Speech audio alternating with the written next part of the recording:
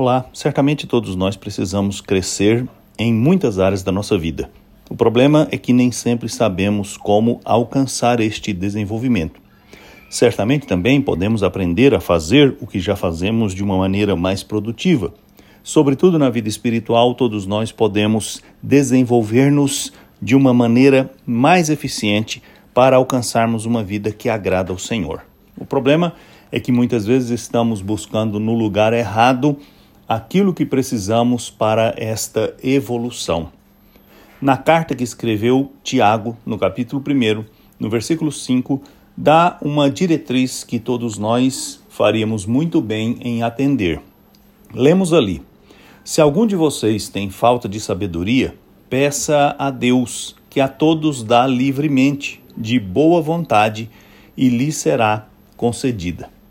Que maravilha ler esta palavra e saber que o nosso Deus é a fonte do que precisamos para nos desenvolvermos mais e melhor em todas as áreas da nossa vida. Pedir a Deus sabedoria é reconhecer que nem sempre sabemos como agir ou como agir da melhor forma. É reconhecer as nossas limitações e é crer que Ele é capaz de nos capacitar. É ser humilde. E a humildade, com certeza, é um pré-requisito para qualquer desenvolvimento, sobretudo o desenvolvimento espiritual. O orgulho talvez seja o maior obstáculo a ser vencido no que diz respeito à sua vida espiritual.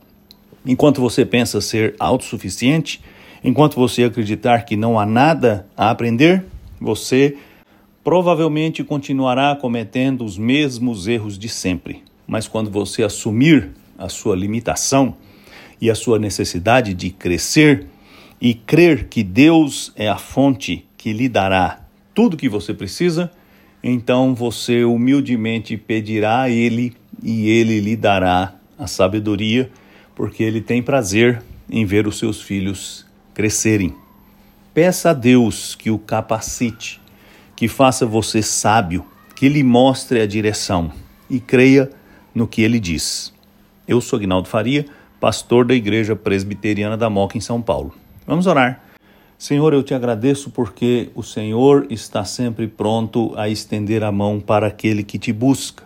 E nós reconhecemos a nossa pequenez e te pedimos que nos capacite, que abra os nossos olhos, a nossa mente, o nosso coração e nos dê a fé para ouvir e crer na direção que o Senhor dá para a nossa vida. Eu te peço em nome de Jesus. Amém.